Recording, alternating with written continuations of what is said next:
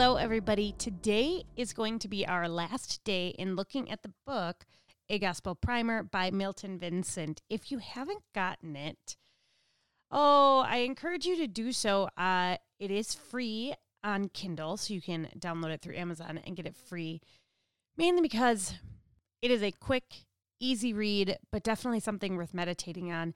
And we're going to wrap it up this week because as I keep looking further into the book to decide which parts and topics I'd like to touch on, it's getting to the point where I can't really choose anymore. They're so good, and they just keep building on one another. Some of the ones that I was looking at, even for today, number 16 is The Obedience Born of Love. 17, Liberation from Self-Love. That one's really good, and it's one that I contemplated sharing with you today, but realized it's really something that needs to be so deeply meditated on, and it's not going to come across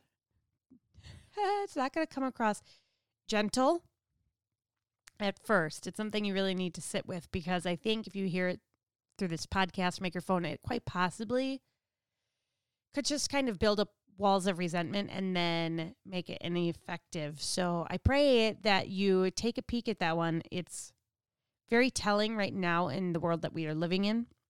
I think we see it a lot, and I think it's really easy for us to see it in other people. So it's good to take that opportunity to sit back and maybe evaluate ourselves in light of self-love and what that looks like. Perspective in Trials is number 18. Chosen for Prayer is a really interesting one as well. Saved for Good Works, A Heart for the Poor. There's good reminder upon good reminder, hope for heaven, all of these things that the gospel can preach to us. Mortifying the flesh with fullness. Just that title makes me go, I should probably really work on meditating and rehearsing that one. But the one that I want to touch on with you today as we wrap up this is our fourth week talking about this book it's number 28 in the book. It's called Thankfulness Enriched by Relief. Now, if you haven't been with us over the last 3 weeks, I would encourage you to go back and listen to them. What we're doing is we're walking through this book, A Gospel Primer. The purpose of this book is to reveal the journey of the author and the things that he has learned in the importance of rehearsing and preaching the gospel to himself every day. That the gospel is not just a small topic of Christianity, it is the umbrella of which Christianity and our relationship with God and everything that goes along with it is viewed. That we have become overfamiliar with the gospel, and we've lost a lot of that first love, a lot of that excitement and passion, that we've lost the understanding of the fullness of the gospel, assuming we had it to begin with in the first place, but just how big and how great the gospel is and how it affects every aspect of our life. So he's breaking that down into 31 small chunks, something you could look at every day and meditate on this area of the gospel and then what it looks like in our lives. And I've been picking out some of my favorite ones, some of the ones that I needed more work on, and some of the ones that I really just wanted to practice.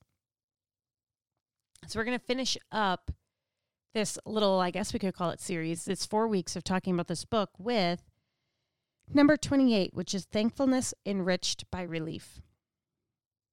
To quote Milton Vincent, he says, "The more absorbed I am in the gospel, the more grateful I become in the midst of my circumstances, whatever they may be." We know that God's will for us, we see it in 1 Thessalonians 5:18, is that in everything give thanks, for this is God's will for you in Christ Jesus. It's very easy for us to get caught up in life of looking for, what does God want from me? Where does he want me to move? What job does he want? Where should I be? Like, we're almost using God, or we would like for God to be a little bit more of a magic 8-ball to tell us where to go, what to do, and I'm just going to do it. Like, God, what is your will? There's definitely that in life. I believe God has put callings on many of us that we in obedience choose to follow after.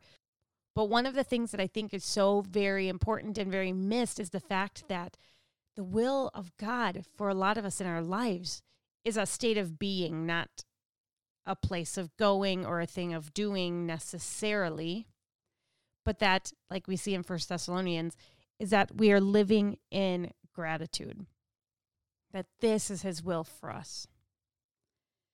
And the gospel helps us do that. Is we've heard the expression glass half full or glass half empty, and there's a better way to look at it. Focus on what you've got in the glass rather than the empty space of the glass. The author continues on with this metaphor of this glass being full of something when talking about gratitude. However, he turns it to the fact that, the gospel reminds me that at first I had a glass completely full with God's wrath and torment. Like, that's what I deserved. That's what was available to me before coming to understand the gospel and accepting that gift of who Jesus is, what he has done, and what God has for me as I continue to go through life in the fullness of the gospel. Before all of that, I had a cup of wrath. Now, anyone who has had toddlers and has had sippy cups full of milk that have rolled under the seat in the car and have been forgotten about and not found for a while, picture that. If you understand this metaphor, picture that just nasty, gross, like, oh my gosh, do I even try to save this cup and wash it out, or do I just throw it away? Like, that's really what you contemplate in those moments. So think of just gross and nasty. And to go from having this cup full of wrath, full of nasty sour milk, to being empty and clean. So say you decide to save the sippy cup and you dump out everything into the sink, doing your best to plug your nose and look away and not get sick from it, but get it washed out and get it clean. And then it's sitting there and drying and you're like, oh my goodness, okay, that is so much better. Saved the cup. I'm good to go now. That's kind of how Milton is using this metaphor. Like, there's so much to be grateful for in the fact alone that the cup has been poured out, that the wrath, the torment, all of the things that we've deserved is now gone. And just to live life knowing that, yeah, but my cup is empty. It is clear. Everything that I've deserved has been taken away from me. It is clean. It no longer reeks of rotten milk. And that enough should be able to keep us in this place of gratitude, no matter the circumstance, no matter what's going on. And even if a little bit of blessings were added back into that cup, those should be accompanied with huge amounts of gratitude, because we don't need anything inside that cup to be blessed and to be saved and to realize the gospel. Just a clean, empty cup is enough. But that's not enough for God. He wants to lavish on us, and he wants to bless us, and he wants to show unbelievable kindness to me. And we should be blown away by that every day. And it is very easy to get caught up in the trap of wanting more and forgetting to be thankful, because this world is a world that desires more. That's kind of the human condition that comes naturally. We see in the book of Psalms, the author of the Psalms describe the cup of salvation, how our cup overflows. So this analogy of the cup definitely comes into play from Scripture. And we see in Ephesians 1:3 that blessed be the God and Father of our Lord Jesus Christ, who has blessed us with every spiritual blessing in the heavenly place in Christ. He wants to fill up that cup with spiritual blessings. What an inexpressible, unfathomable joy that we can have from the fact that not only is our cup empty, it is clean, it no longer stinks, but now it's actually going to be filled on top of it. I want to read to you the last paragraph that he finishes up this section on gratitude with. It says, when I look at my circumstance that God apportions me, I am first grateful for the wrath that I am not receiving in that moment. The empty part of that cup never looked so good. Second, I am grateful for the blessings that are given to me instead of his wrath. Life blessings, however small, always appear exceedingly precious when viewed against the backdrop of the wrath that I deserve. This two-layered gratitude disposes my heart to give thanks in all things, and it also lends a certain intensity to my giving of thanks. Such a gospel-generated gratitude glorifies God, contributes to peace of mind, and keeps my foot from the path of foolishness and ruin. Gratitude is so important, and it's all about perspective. It's all about the fact that we can choose how we're looking at our cup every single day. We can be so very grateful and humbled by the fact that we have a clean, emptied cup. We can be completely humbled and full of so much joy in the fact that there are blessings in the cup at all. It would be enough to simply have it emptied, to have the wrath removed. But that's not enough for God. He's going to fill it, and he's going to bless us. And we can choose to look at that and remember how it got emptied, how it got clean, and how it is full again, and choose to be so incredibly excited in gratitude by that.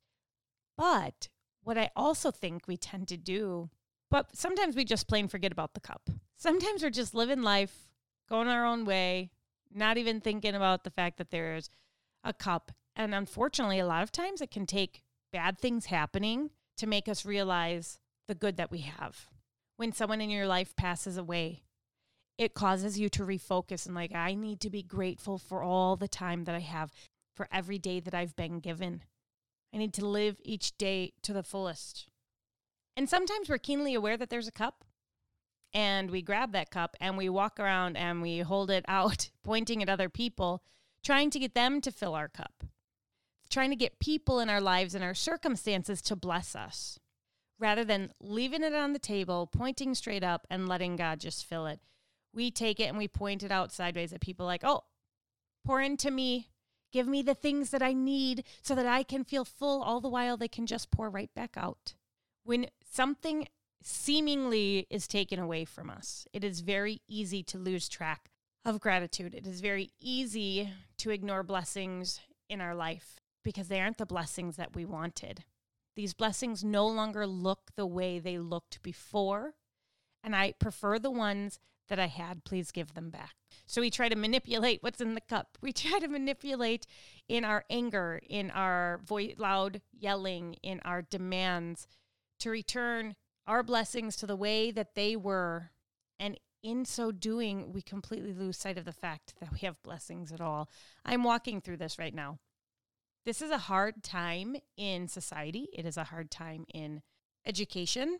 It is a scary, hard, frustrating time for parents with their kids in school, trying to figure out, what does that look like? What do I do? Are schools opening this fall?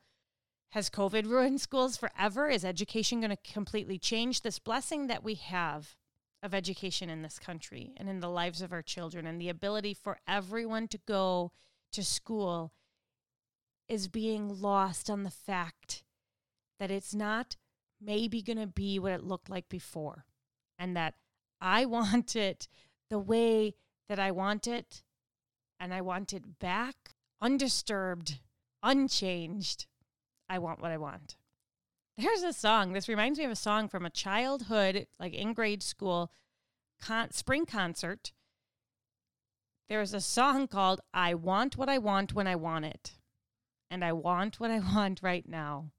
I won't tolerate delay, and I'm short on patience. Hey, I want what I want when I want it, and I want what I want right now. And I think that is indeed the polar opposite of living in gratitude.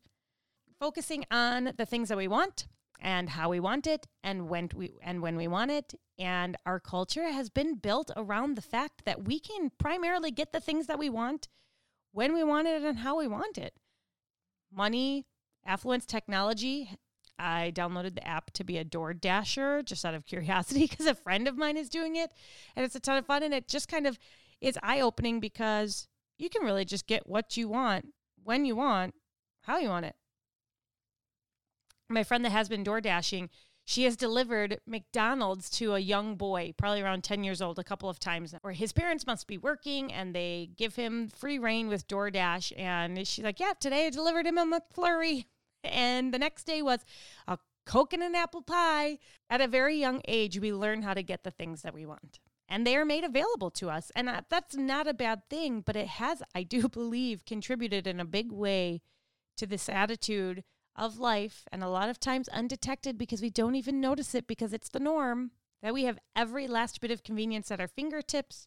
And if anything changes or takes that away, we really struggle with seeing the fact that there are blessings to behold in front of us at all. So my challenge to you today is to look at the glass and be grateful for the glass.